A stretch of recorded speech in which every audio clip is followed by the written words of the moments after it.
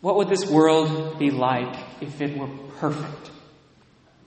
What would it be like to live right here in Mount Vernon, Washington, in the same place, with the same people, but to have no more death or mourning, wailing or pain, no more conflict or drama or broken relationships?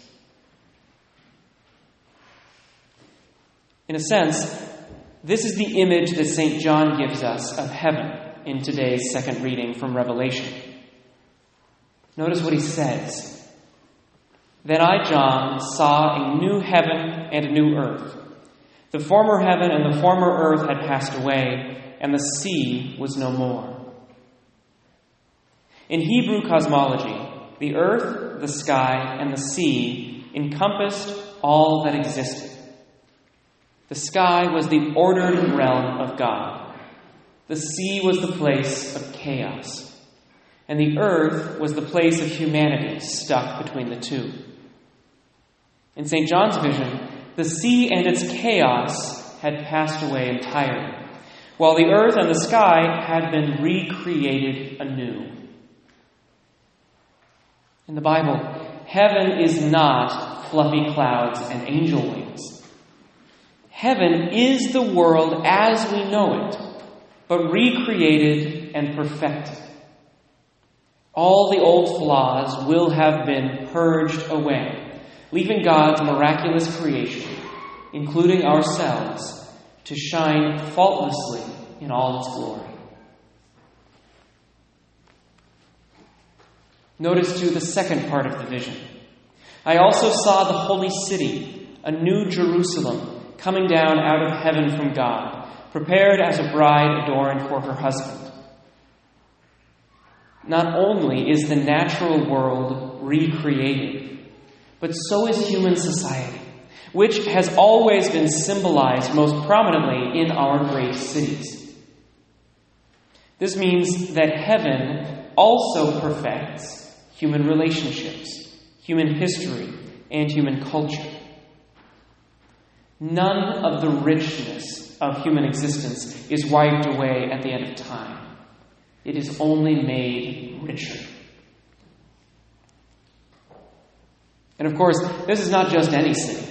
This is the city where God was worshipped rightly, where he dwelt in the Jewish temple, where he offered the perfect sacrifice on the cross.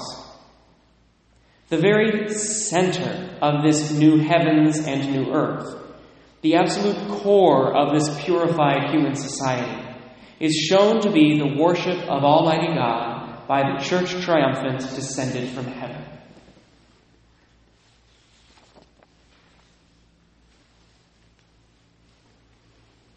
The key to all of this, then, comes in the last line of the reading. The one who sat on the throne said, "Behold, I make all things new." When Jesus is at the center, Jerusalem is made new. And when Jerusalem is at the center, the entire universe is made new. But this principle is not true only at the end of time.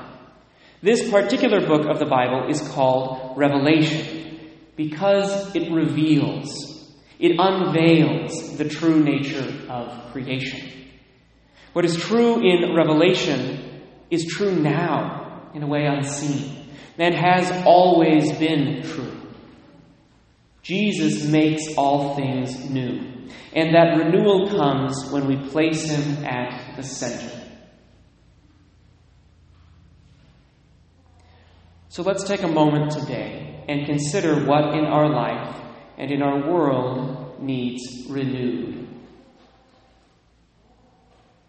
Maybe we are worried about our country or our world and believe that it needs to be renewed.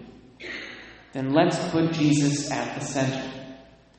It is not surprising to me that our politics have become more and more angry and divided as fewer and fewer people attend church on Sunday. When we could all claim to be Christians first, or at least worshipers of Almighty God first, and partisans second, We had a source of unity greater than our divisions.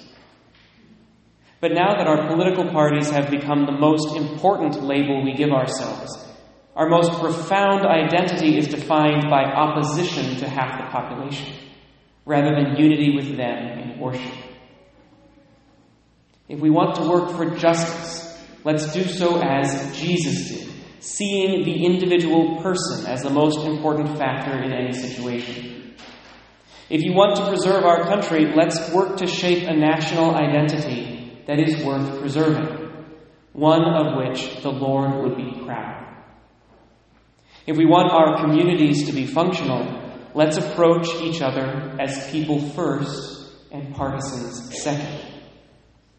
If we want to renew the world and our politics, let's put Jesus at the center, and they will be renewed.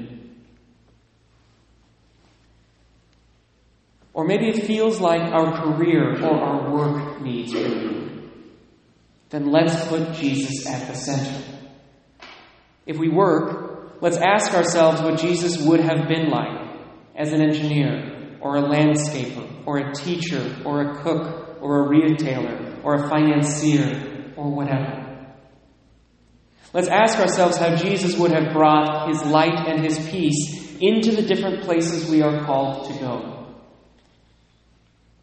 If we raise children, let's ask Jesus to show us both the love of the Holy Family and the endurance of the cross.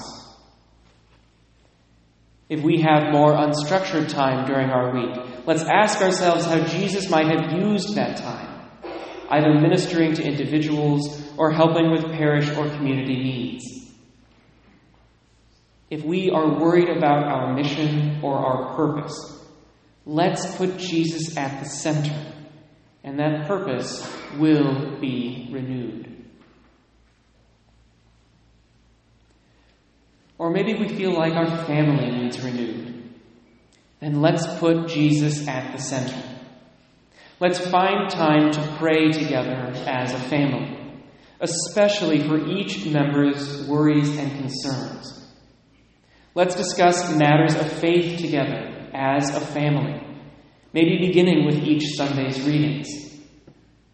Let's support each other as a family in difficult times and difficult decisions, especially in a world where following the tenets of the faith is rare and difficult.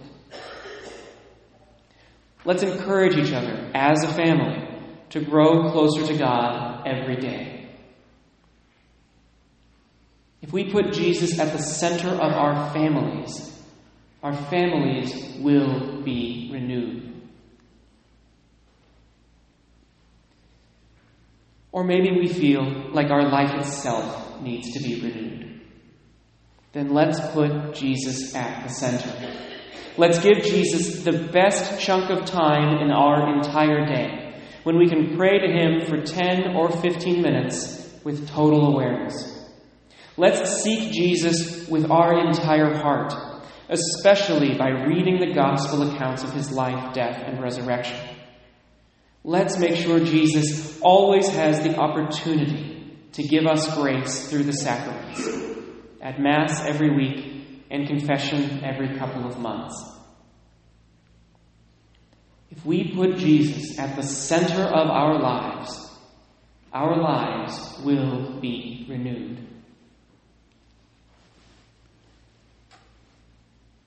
The one on the throne says, "Behold, I make all things new." I choose to believe him.